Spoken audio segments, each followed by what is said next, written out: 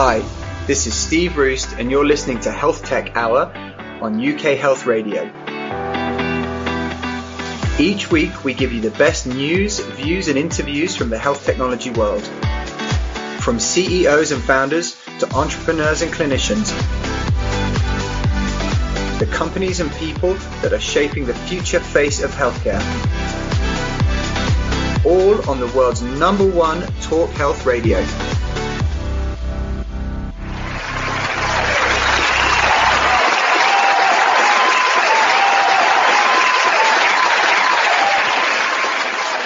Hello and welcome to this week's Health Tech Hour with me, Steve Roest. Each week we bring you the best news, views and interviews with the CEOs, leaders, clinicians and investors that are changing the face of healthcare in the UK and beyond. As regular listeners will know, I am a CEO and health tech founder myself of a company called PocDoc. PocDoc is digitally supercharging the cardiometabolic pathway, making it as easy as possible for anyone to get screened for cardiovascular disease or cardiometabolic diseases using phones, tablets, in the community, at home and in clinics. So if you want more information on PocDoc, head to pocdoc.co. We actually just announced a partnership with Roche, which we're quite excited about. So please head there. And thanks as always to PocDoc for supporting the show.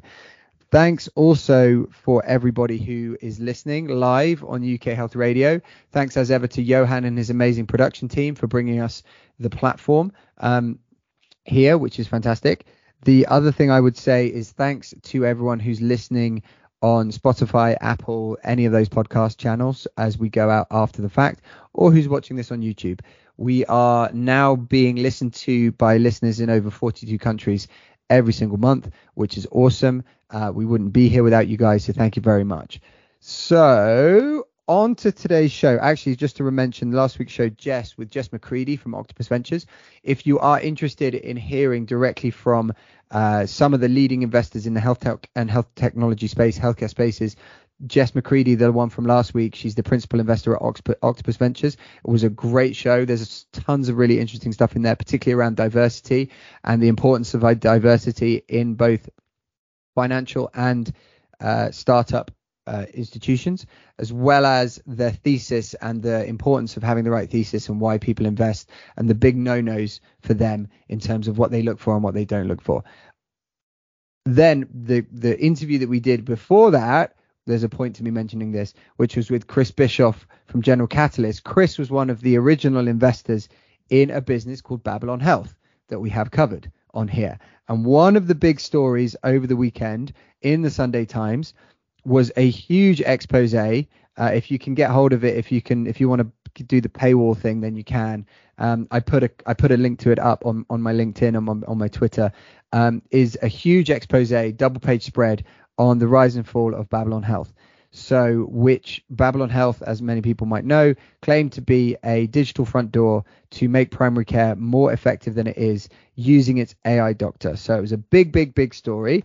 And this week on the show, we have Carmelo Insalaco, who is the CEO and founder of Rapid Health, and who have developed a digital front door which is focused on musculoskeletal and other conditions. So great timing from our production team getting Carmelo on the show. I'm really interested to get into this stuff with him. So Carmelo, welcome to the show. How are you? Good, thanks. Happy to be here. Great. So normally we start with kind of going into a little bit of the background, a little bit of the journey, like how you got to where you got to. But I think this instance, we're just going to jump straight into it. Did you see the story about Babylon Health over the weekend? I guess you're relatively familiar with. Oh, you saw it? Yeah, and read it. Yeah, and obviously there's been a lot of coverage on that over the past couple of weeks and months. But the double spread in the Times on the weekend really brought it to life for a lot more people. I think so. I thought it was, and they got the little the bottom bit on the front page as well. Yeah. What do you think? What's your take on it? I think there's a bit there on kind of marketing a product, and then another bit on there around what problem Babylon was trying to solve. And I think one of the issues with that whole situation is that Babylon went into a market trying to disrupt it without trying to work closely with it. And, if you look at primary care specifically, they went in trying to turn the general practice model slightly upside down. So, they created a lot of enemies, even though, what Babylon was trying to solve was that it is still a problem today, which is all around access. So I think, they got the digital front door right in terms of trying to solve that problem, but whilst also trying to, change primary care for the better. It's but I think the execution, on the other hand, caused some friction with the primary care. I think you're being very, very diplomatic there. So good job. I would agree. And that's something that the guy, Chris Bischoff, who was the MD of General Catalyst, not the last show, but the show before that. So if you want to check it out, head over to Apple or any of the podcast platforms, or actually the YouTube videos got quite a lot of traction. Was this debate between, was the thesis correct and the execution wrong, or was the thesis wrong and the execution was wrong, right? So I think even in that article they may have even used that phrase, which is like, he wasn't technically wrong, or Ali but they weren't technically wrong in what they were trying to do. It was more around how it was executed. And to your point around putting the backup of people in primary care, I think that there was that moment where they published something where it said that their AI doctor was better than a doctor or something.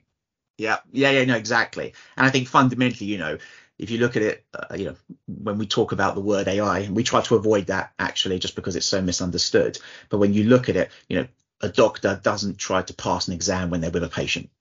Okay, no. So I think, fundamentally that test of passing an exam, and obviously how you go about that, is so nuanced that, it doesn't really align to reality. So, and also, when they did that, I think they did that at the Royal Society of Physicians, didn't they?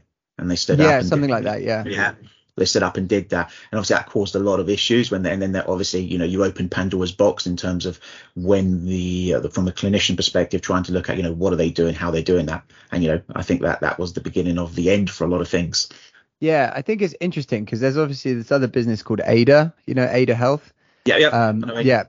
And then, and I know that those guys were sort of locked into a kind of like, we don't really want to say we're in a death match, but we're sort of in a death match kind of thing. Like, we don't really want to come out and like overtly criticize Babylon or do anything like that. But like, I know that they've sort of, we're in that space. So I think it's what's interesting is that they were both, and we can kind of parlay this into talking about rapid health in a second. But like this idea of using a digital front door to more accurately, more efficiently place people into the primary care system, on the face of it, is a pretty good idea, right? I assume you feel that way because that's probably your area. I would definitely agree.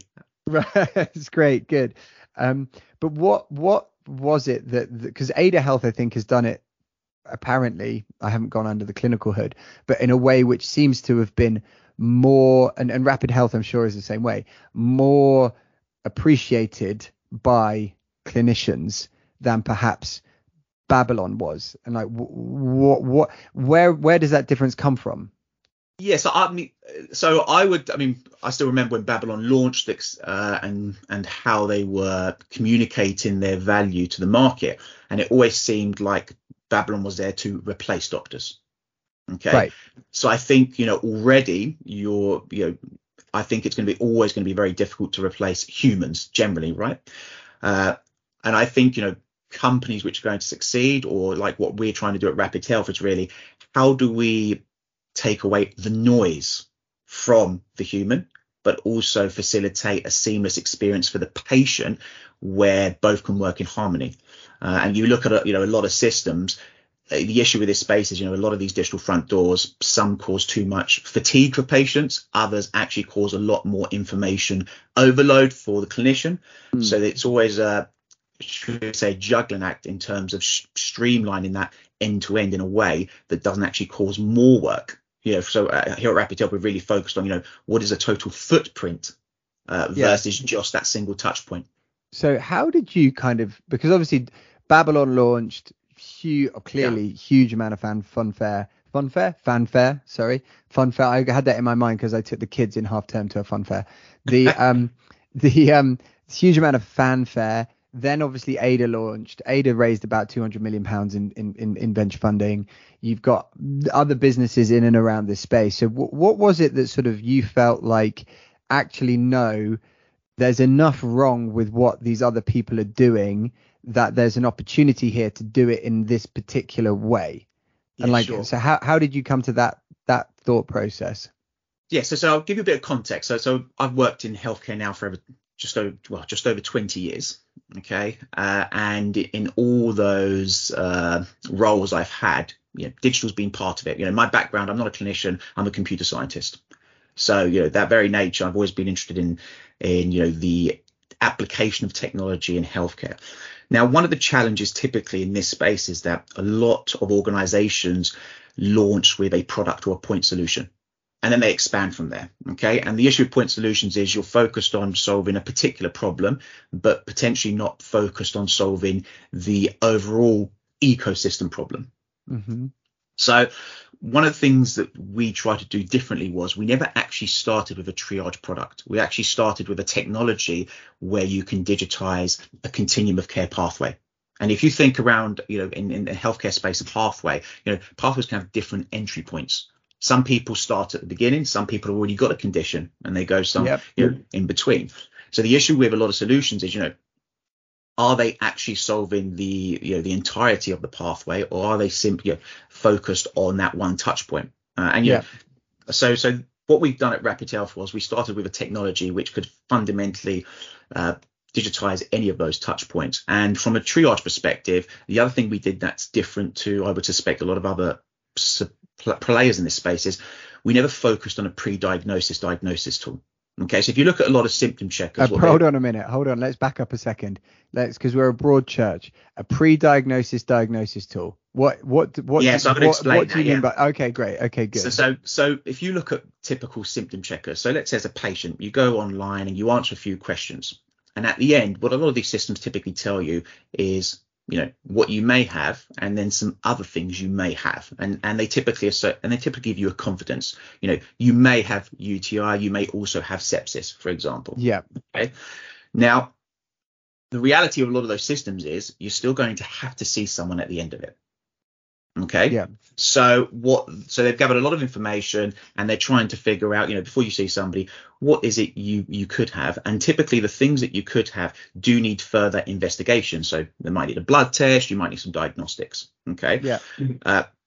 And as the market has evolved, a lot of those systems are now trying to turn into triage systems. Now, triage in essence is trying to understand, how soon should I see you? Okay. Where should I see you?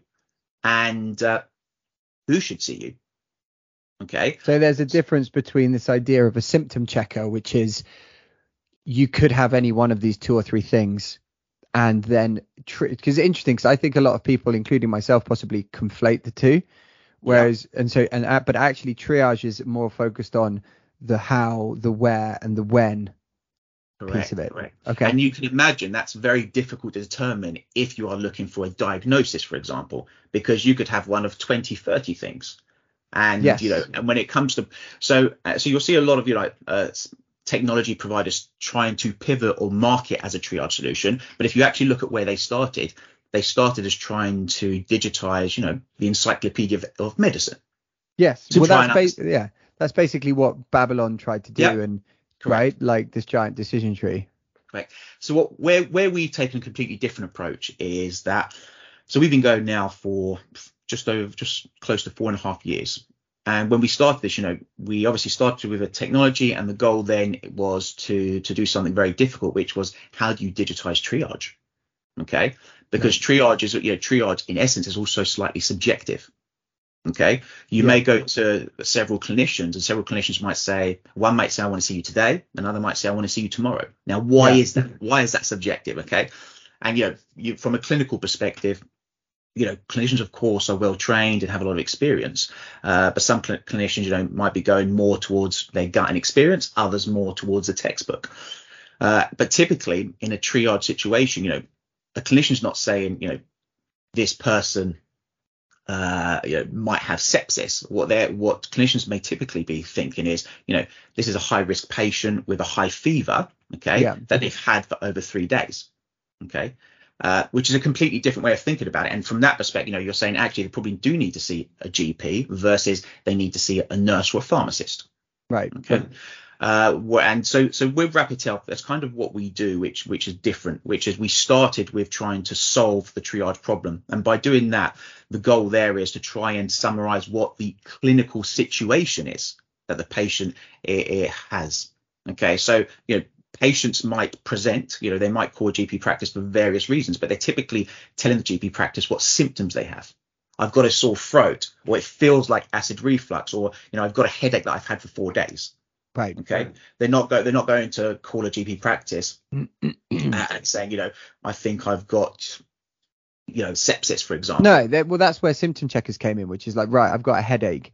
What is it? And then you work your way through, and that's that's completely. So the outcome of our system is really around trying to summarize that situation in a way that you can then effectively determine how soon should this patient be seen, where should they be seen, and by whom.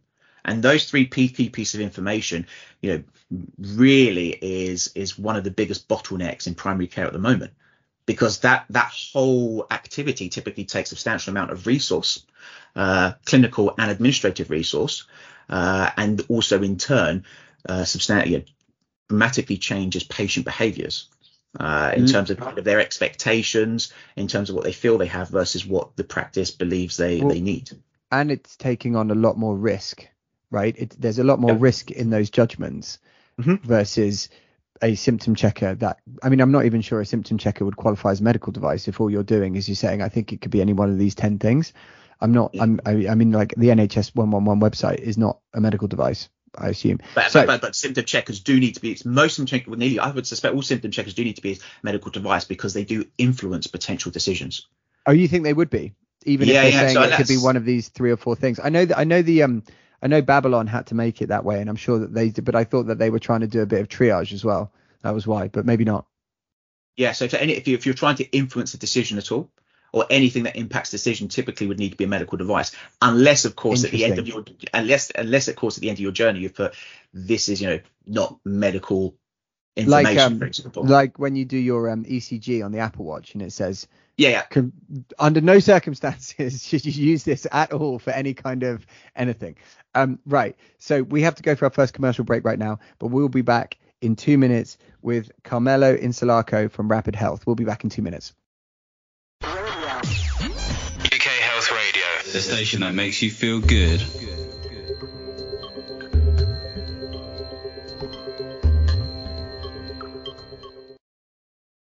When you vacation with Norwegian Cruise Line, every day is a new day. Get a taste for Barcelona, then savor incredible dining options back on board one day. Connect to ancient history in Athens and then disconnect completely in our spa another day. Wherever the sea breeze takes you, come aboard and experience a different tomorrow with NCL.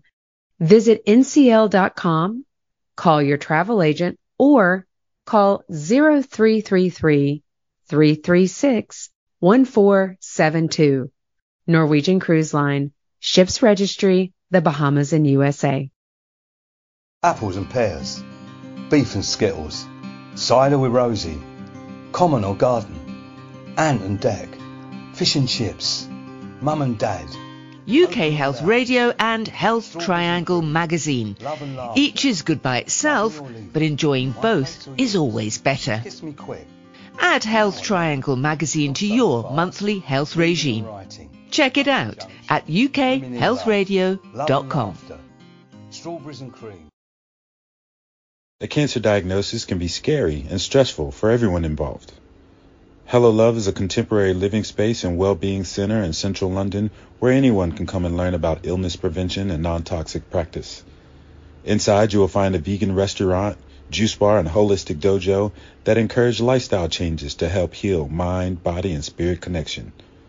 Cancer patients are offered free sessions. To find out more, please visit us at hellolove.org.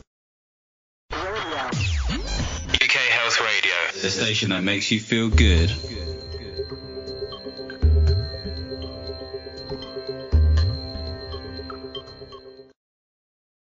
Hello and welcome back to the second part of this week's Health Tech Hour with me, Steve Roest, and my guest this week, Carmelo Insalaco, who is the CEO and founder of Rapid Health, which are a digital triage business using artificial intelligence to make it more efficient to get people into and seen and treated into primary care. So, Carmelo, before the break, we got onto a really interesting area, which is the difference between symptom checkers and triage. Rapid Health's focus on triage. You mentioned that within primary care, so GP system, which is clearly under a huge amount of strain at the moment, you said that there was quite a lot of time and focus and resources dedicated to this idea of someone phones up or there's an inbound contact from somebody somehow, phone, text, email, whatever else. They have some symptoms that they explain. The process after those symptoms of establishing what they might have, who might need to see them, when they should be seen, and what possible diagnostics need to happen in order for those interventions to be effective. That strikes me as a large number of very important questions, and so very complex questions as well. So how big of an issue is that, or like if we get that right, what's the possible, I don't know, resources that we unlock or backlog that we remove if we get that right? And then secondly, how is it that Rapid Health, or how are you guys thinking about that approach, that problem? Yeah. So let's start with some context. Okay. So how does a typical patient access, general practice with a doctor? Okay. So right now, typically a patient will have to call the practice at 8 a.m. Okay. And the reason why, because, yes, there's some clinical triage, but a lot of practices, it is going to be first come, first served on that triage. Okay. Then a patient may spend quite a long time on hold. Okay. To be put to the receptionist team. And then again, right now, a lot of practice, that receptionist team is either doing some basic triage and determine if you need a same day appointment or can wait, or they hand it over to one of the doctors who then potentially calls you back. And then even then, you don't know when they're going to call you back. There's no set time. And primarily right now in the NHS, a lot of GP practices, believe it or not, are actually running, a same day service. Right. Which essentially means that, there's still a lot of appointments which are given the same day service, which are not urgent. So this then in turn limits the pre-bookable, the routine side of things, because they offer a same day service for anything. Just some percentage of their appointments are available for same day. Well, it could be because, from a triage perspective, there's limited data captured. OK, right. So, and this is where from a subjectivity and skills and bottleneck, play a part in, does it need a same day or not? I've only captured enough information. And then, if you speak to a lot of doctors, potentially a lot will say 40-50% of the patients I've seen today could have waited. Is that what they say? 40 to 50% could have waited? I think the number's actually larger. But if you look, in terms of a safe figure, a high proportion, and obviously we're generalizing here because every practice is different in terms of how they operate. But as a generalization, it's a high number. Okay, right. It's a high number of patients. Let's see. And if you look at kind of patients' perceptions, I think recently Ipsos Mori did a survey with the Health Foundation, and 65% of the public think that GP services are getting worse. Right. Bearing in mind, GP services are actually trying to offer a same day service. Okay. Right. And I think over 40% said that wait times are too long, right? And typically, if you dig deeper, why is that? Well, it's because most of the resources are on the same day. There's not good triage, there's not good navigation. Everyone typically is going to a GP. You're the most finite resource, and that's a spiral. Yeah. Okay. And then on the other side, let's not forget the practices, because from what we see, practices are working really hard. Okay. Yeah. Well, there was some data that a GP, or maybe it was the GP Federation, put out that like GPs have never worked harder, or there have never been more appointments delivered than now. So I mean, it may be not keeping pace with demand, but you can't say that they're not seeing more people, because they are seeing more people. Exactly. So that's correct. They're seeing more people, but if you look at a day in the life of a practice, staff morale's low. Okay.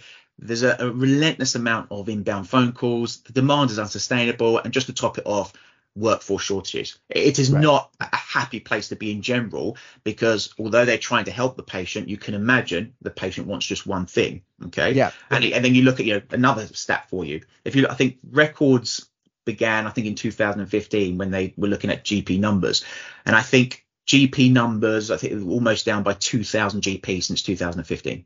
Okay. Wow. And just to make it worse, GP numbers are lower in the most deprived areas.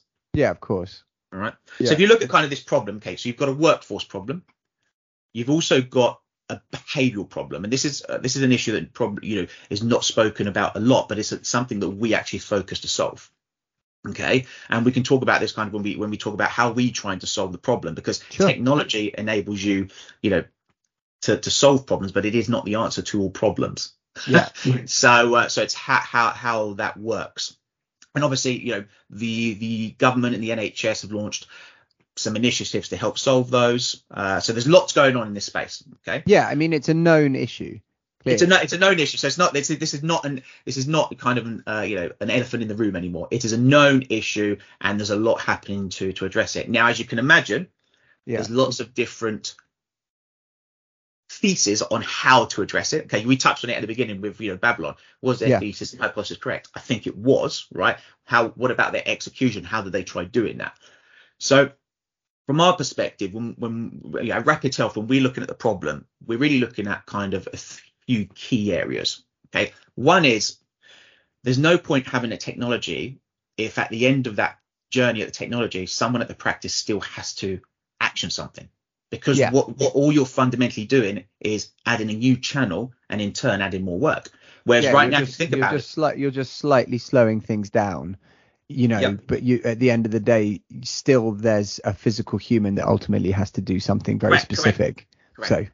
So reality is, you may be making something more efficient, or the action of doing that, but you've also added a new channel.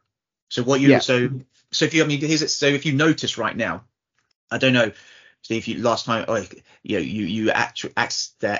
your GP online in the UK, but typically, that online access is switched off at some time during the day. It's not on 24/7, right? No. The reason why it's not on 24/7 is because your GP practice are really concerned about opening the floodgates. Not only have they got the phone line used to protect them, right? You can only answer one phone call at a time if you've got one receptionist. So patients either hold or they drop off. And when patients drop off, you're now increasing what is called your unmet demand. Patients like me who will say, I'm not sick enough yet to call the GP practice because I know, but I probably should see them. Yeah. Yeah. And are they sort of do they view that almost as they would never come and say this, I'm sure. Or maybe they would. I don't know. I think probably doubt that they would. But it's sort of if you're not sick enough to keep calling, it's almost like an unofficial triage. Well, actually, I mean, I would say GP practice see it the other way around. We have never seen a GP practice that doesn't want to see a patient. Okay. Right. So the issue is imagine being in a GP practice situation when you can't see them. Okay. Yeah. So it's a really difficult place to be. But you look at lots of digital technologies. Okay.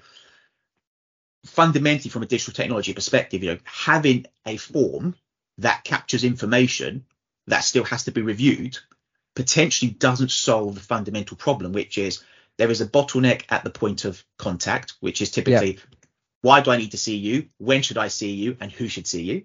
Okay? And so someone still has to do that. And the second one is, well, do we even have enough capacity to see you if that capacity is currently being used to try and triage you? Yes. So, exactly. So you're getting into this, if you look at a flywheel, you're starting to get into this black hole. So where Rapid Health has tried to change that is, our goal here is, how do you eliminate the noise whilst also safely triaging? And our goal is always only send the GP practice, what we would call a signal, the right cases, which you have to review. But everything else, why not? A patient goes through that whole journey without any contact with the practice, and the practice doesn't need to do anything. So, I mean, if you look at our customers, for example, over 95% of our customers keep Rapid Health switched on 24/7. So what does that actually mean? It means that patients can access their GP practice 24/7. They can book an appointment 24/7. They can be triaged 24/7. Okay. And what that helps is, it helps drive down patient anxiety.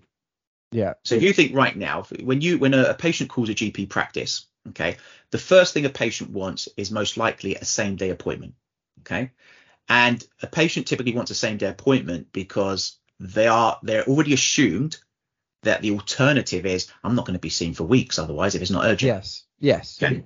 Now you think of that behavior, what that drives. It drives a patient calling a practice, potentially exaggerating symptoms, potentially, having to be seen 2 or 3 times now because they might have gone to the wrong place first time because their symptoms, weren't correct. So and now that just takes up more capacity, more. So with Rapid Health, let's say a patient who, with Rapid Health, you're able to give more choice.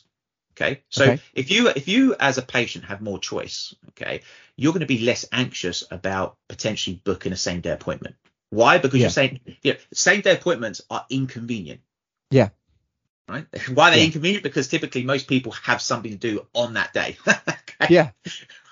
So, and the issue why most patients aren't offered a pre-bookable appointment, which is, an appointment you can book, which is not today. Okay.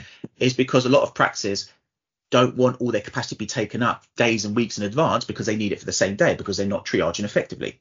Yes. Okay? So you just carry on this back hole. So here's like some insights for you. So look at our customers who keep Rapid Health on 24/7 and on a weekend. Most patients who go online on a weekend typically don't choose a Monday appointment. Okay. They also typically don't choose a Tuesday appointment. And of course, we're talking about here if it's not genuinely urgent. Okay. Yeah. So let's assume it's not generally urgent, and our Rapid Health has given the patient choice. You can be seen at any time in the next week or 2 weeks. Most patients would typically choose like Wednesday, Thursday, Friday, and potentially into the next week. Yeah. That in turn starts unlocking that same day capacity. So by the time you get to Monday, those patients who would have called at 8 a.m., who would have been offered a same day appointment, have already been booked in. So is this more of an organizational mindset? Or is it like a clinical mindset, or is it a bit of both? It's both. So right now, if you look at a lot of systems, you've got some which focus on the administrative side. Okay. Yeah. Okay. And that administrative side is potentially slightly easier because, from a compliance perspective, there's probably more you can do. From a clinical perspective, it's much more complex. You've got clinical safety, which is around making sure the system does something that doesn't cause harm. Yeah. Yeah. You then have the regulatory items such as medical devices you touched on earlier, okay, which is not easy in terms of how are you ensuring that your technology has been created safely and effectively. And then you have the other challenge, which we haven't even spoken about, is interoperability. It's very difficult to even book an appointment, right? Let alone in the NHS because of the systems. Again, so that's an interesting one, which I think maybe some people don't quite realize, because again, we're a broad church of listeners. So there's this word interoperability, which was it coined in the NHS? I don't know where it was coined, but it's been a word. It's been around for ages, which basically means how easy it is to integrate your system or a system into another system.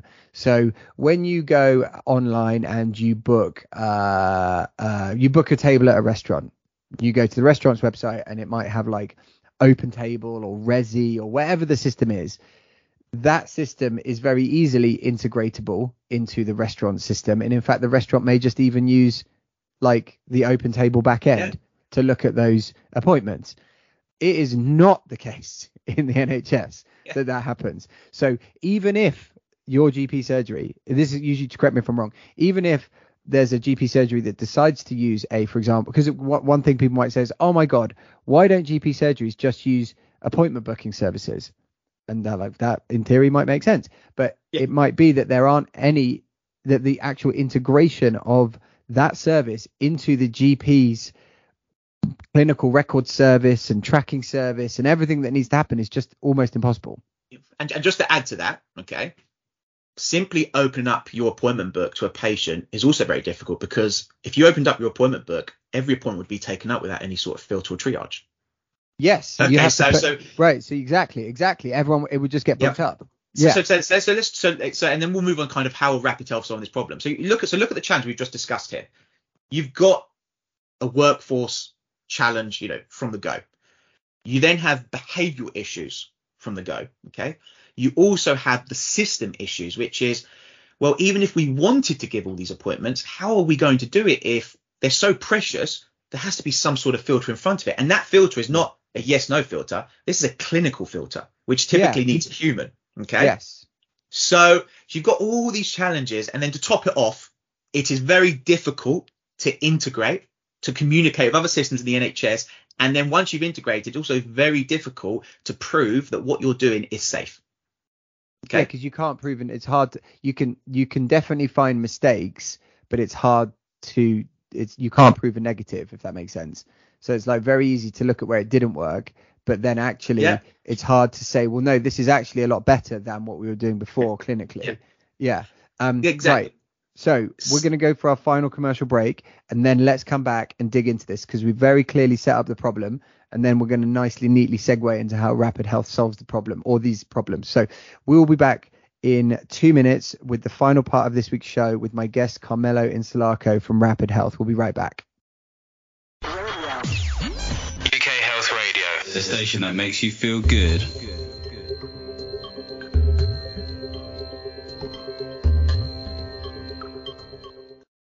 Nature's Medicine for Modern Living, a people and plants dialogue hosted by Sophie.Health. At Sophie, we bring together experts and voices who rarely cross paths. Our quest is to illuminate the ancient world of plant medicine and reimagine it for the connected age. Join us to explore new boundaries of digital personalized medicine with deep roots in the natural world, and hear from our community of international pioneers who are validating this new paradigm and improving how we feel, sleep, and cope with daily stresses naturally. Sophie.Health, reconnecting people and plants. Once upon a time, human slavery was just a fact of life. Right now, animal abuse is often considered normal. In time, it won't be. Animal Aid campaigns peacefully against all forms of animal abuse and promotes cruelty-free living. Check out animalaid.org.uk. It's time for a kinder world. UK Health Radio, the station that makes you feel good.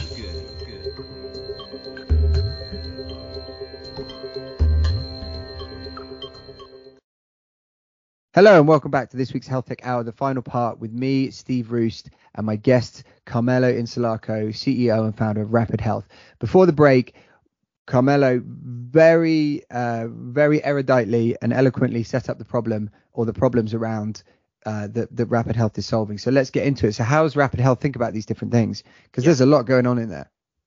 So in our world, kind of the first challenge we set ourselves was, how do you make accessing your GP practice easier than booking a hotel room? Easier, not just as easier. easy. As easy, or easier in some situations. I'll talk to you about some of those situations where it is easier. Okay. And it's easier because, technically speaking, you don't need to bring a credit card with you, right? You don't need to pay. Yeah. You don't need to pay. So you actually got all the information in your head already.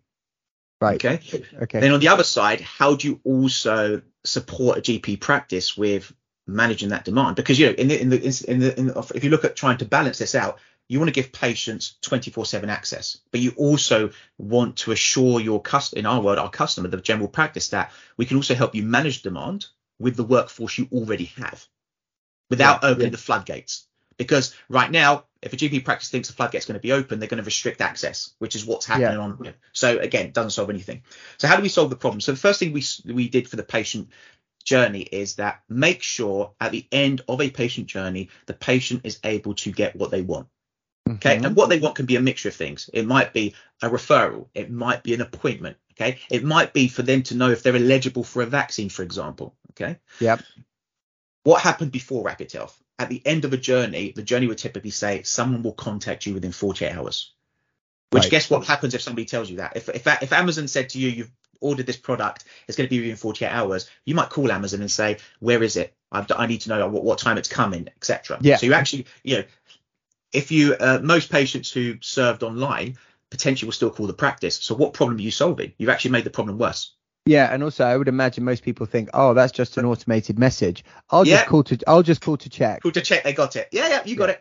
Yeah. So and these are all around behaviours, right? These are all in terms of how those systems work. So if at the end of a Rapid Health journey, in the majority of cases, that patient will not call that practice. So they've actually served online, they've stayed online, and they've got what they wanted online, which again now starts freeing up the phone lines. And how do you know that what you've delivered or what they've got that they're happy with is clinically safe, accurate, Yeah, or really however you define it? Really good question. So the way our system works is everything our system does is fully transparent to the practice. Okay. So the practice, for instance, we write to the patient record. Okay. Mm-hmm. So the practice all can see everything the system has done, the conclusions the system has come to, whilst also the choice that was offered to the patient. So we over the past 4.5 years, we spent a lot of time on validating that with a lot of GP practices and obviously a lot of clinicians. So I mean, when we started, we had over 34 clinicians basically go through kind of the outputs of the system to try and did they agree or not. And typically where clinicians diverge, okay, so clinicians will typically not argue around what potentially is wrong with the patient in terms of at a triage perspective. Where they'll typically argue is how soon should the patient be seen, right? But we make that configurable in our system. So a practice which may have more nurses and GPs, okay, we make that configurable for a practice where our practices can adapt the system to suit their workforce. But sorry, go on. I was going to say, but fundamentally, from that experience perspective, the patient experience is paramount in solving the problem. It's as simple as that, right? And if you make the experience easy, I mean, here's another stat for you. Okay, so we've done a lot of accessibility studies, and we've done those in collaboration with NHS England as well. And if you look, do you know what the average reading age is in the UK? Adult reading age, or excluding children? Well, it's adult reading age. So the average reading age in the UK. I mean, wait, so that's a confusing. How does reading age? Is reading age like? Is it like? The truth is I don't know, and I don't know enough about the area to be able to make a judgment, but I do know that there is a major sort of slightly undiscussed, unpublicized issue with adult literacy. So I don't know though, but I suspect so the average reading age is 9 years old. The average reading age of an adult in the UK is the same level as a 9-year-old. Wow. And here's another scary stat for you. 10% of that population, I think it's around 7.1 million adults, read at or below the level of a 9-year-old. So when we're talking about digital, you have to understand that there's some patients where they're concerned about using digital because as soon as the system asks them to write something, they're concerned about kind of do they have literary skills to write their issue? Someone else is going to read that. So here's another example for you. Rapid Health doesn't have any free text. Yeah. So we ask patients questions and they can reply yes, no, or select from a drop down. So how do you? Yeah, that makes sense. So how do you because there was one famous example that guy, the guy that is it Dr. David Watkins or whatever his name was that went after Babylon on Twitter and was running those screen records of just to try and kind of prove these things. So one of the ones that he came up with was sort of like Babylon literally said we think this is a panic attack, don't worry, and actually it should have said this is a heart attack or this could be a heart attack. So how does your system generate those similar outcomes that might get surfaced to the people in the practice, or is the execution slightly different of it? Yeah, both, right? So there's lots of features within it, right? First of all, we obviously show everything to the practice, but there's obviously other safety measures in terms of if the system notices certain things on the patient, the system might just say, you need to go to A&E or you need to do this. But at all times, the key there is access is open for the patient. So another example for you, when we look at online systems, a lot of online systems may just tell the patient to go to A&E. Then most patients go backwards, change their answers and try to get an outcome that's not A&E. Okay, so that doesn't help anyone, right? It doesn't help. So in Rapid Health, for example, you can't go backwards in Rapid Health. Okay. Right. And just forwards. Always just forwards, right? Just forwards. But the key here is that at all opportunities, a Rapid Health, even if we signpost them somewhere, so we might signpost them to a pharmacy or signpost meaning where else could they go? Okay, so you might tell a patient, you should go here, or you you should go to A&E. At all cases, a patient can override that. And the patient says, actually, here's the reason why I don't think I need to. I still want an appointment. And if you look at the data we're capturing, by giving patients choice, it dramatically reduces the anxiety of the patient, which essentially means when they saw how easy it was to get an appointment, they're less likely to call every day to get more appointments. They're less likely. So it's really interesting in terms of choice and access are actually the key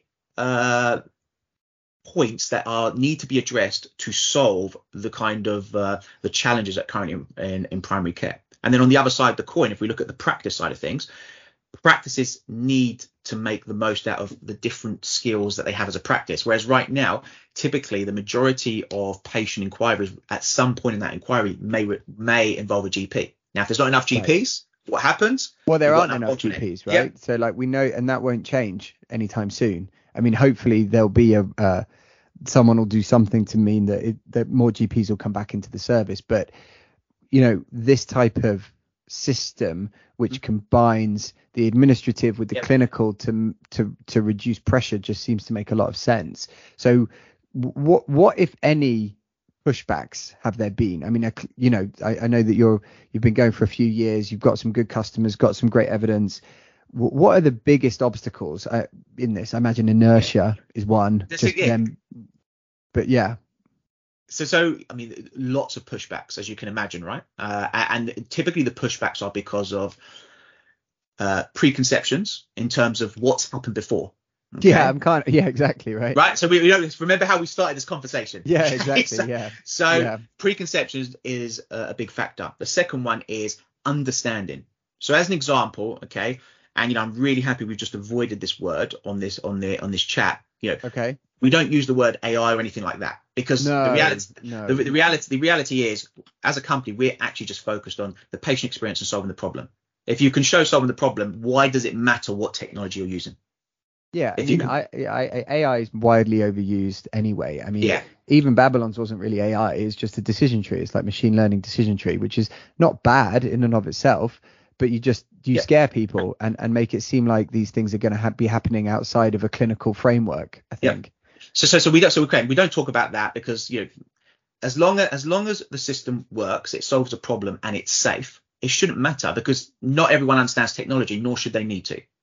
So and obviously the third one is around in transparency and kind of changing ways of working. And there's lots of things the NHS is doing around that, because you can imagine if general practice has worked in a certain way, to protect itself, right, and protect patients, and also B, because of how GP contracts and all these kind of commercial arrangements with GPs have evolved to support patient care.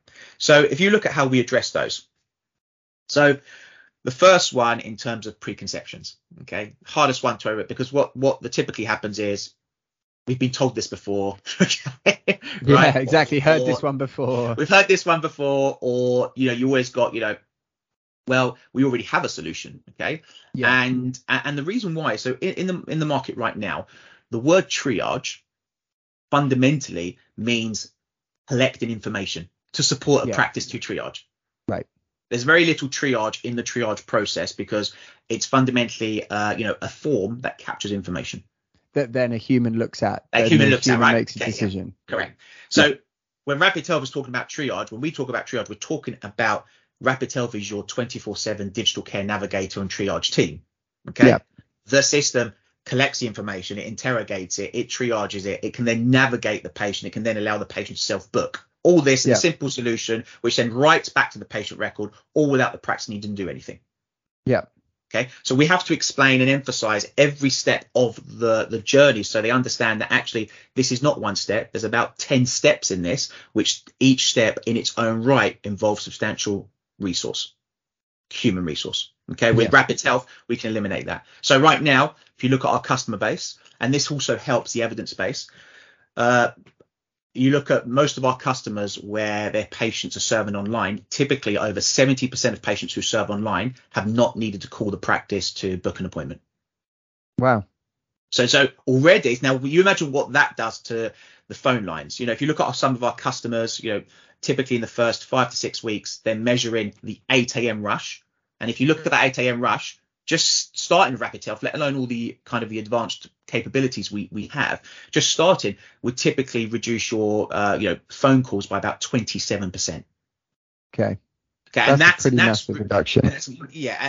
Correct. But this gets better and better over time, because over time what you're doing is you've got more flexibility to deliver better care at the right time. And two, patients are now happy to serve online. Whereas right now we have, we look at change management and patient behaviors. When a practice launches Rapid Health, they have to be told to use Rapid Health. Why? Because previously when they went online, they were submitting a form.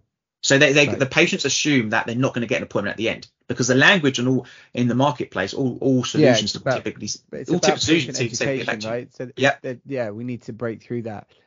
So that is all really interesting, and it sounds like you're going great guns.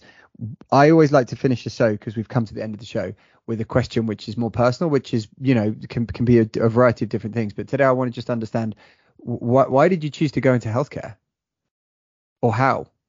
So my cousin used to have a Harley Street clinic. So for those international audiences, Harley Street is a street in London where there's essentially private healthcare clinics. Okay, it's like a code word for private doctors. Exactly. So some offering plastic surgery, some offering laser surgery. So I started there. And when I was very young, when websites started. So I started doing some websites, and already then thinking about access, sales, and marketing online. And then from that, just evolved into really interesting in terms of, why is it so hard as a patient to basically know what you need and then be able to get what you need.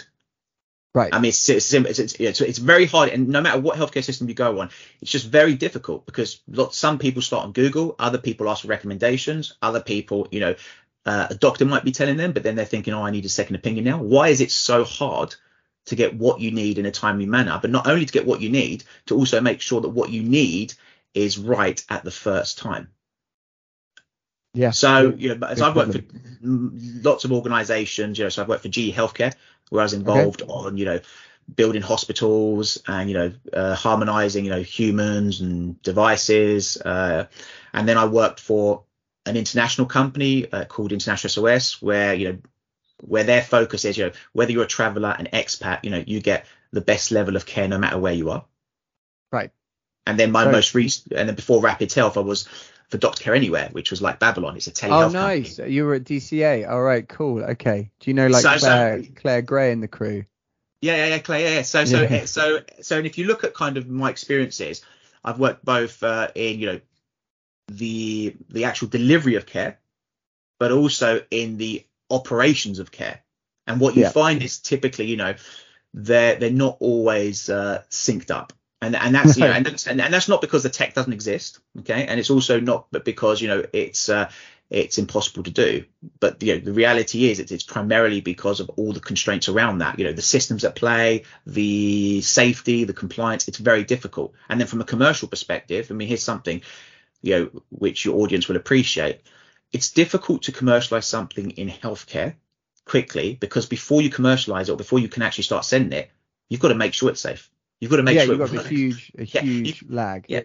So an MVP in healthcare is dangerous. Yeah, I agree. It's that period of time where you've got to, it's that paradox, right? You need an MVP because you need to have real world data, but your MVP needs to be at such a higher level that it's almost a finished product. So that's one of the big tensions. And that's where we at Rapid Health did it upside down. We never built a product first. We actually built the platform first, which is, it goes against what lots of people say. But through the experience of the team we have, a lot of experience in healthcare, it was like, well, the only way to solve this is build the platform so you can build the integrated products to solve the problem. Yeah, I love it. Makes sense. Carmelo, thank you very much for coming on the show. Been a fantastic show. I'm really, really pleased that we got to dig into this area with you, and I wish you all the best. Hi, this is Steve Roest, and you're listening to Health Tech Hour on UK Health Radio, the world's #1 talk health radio.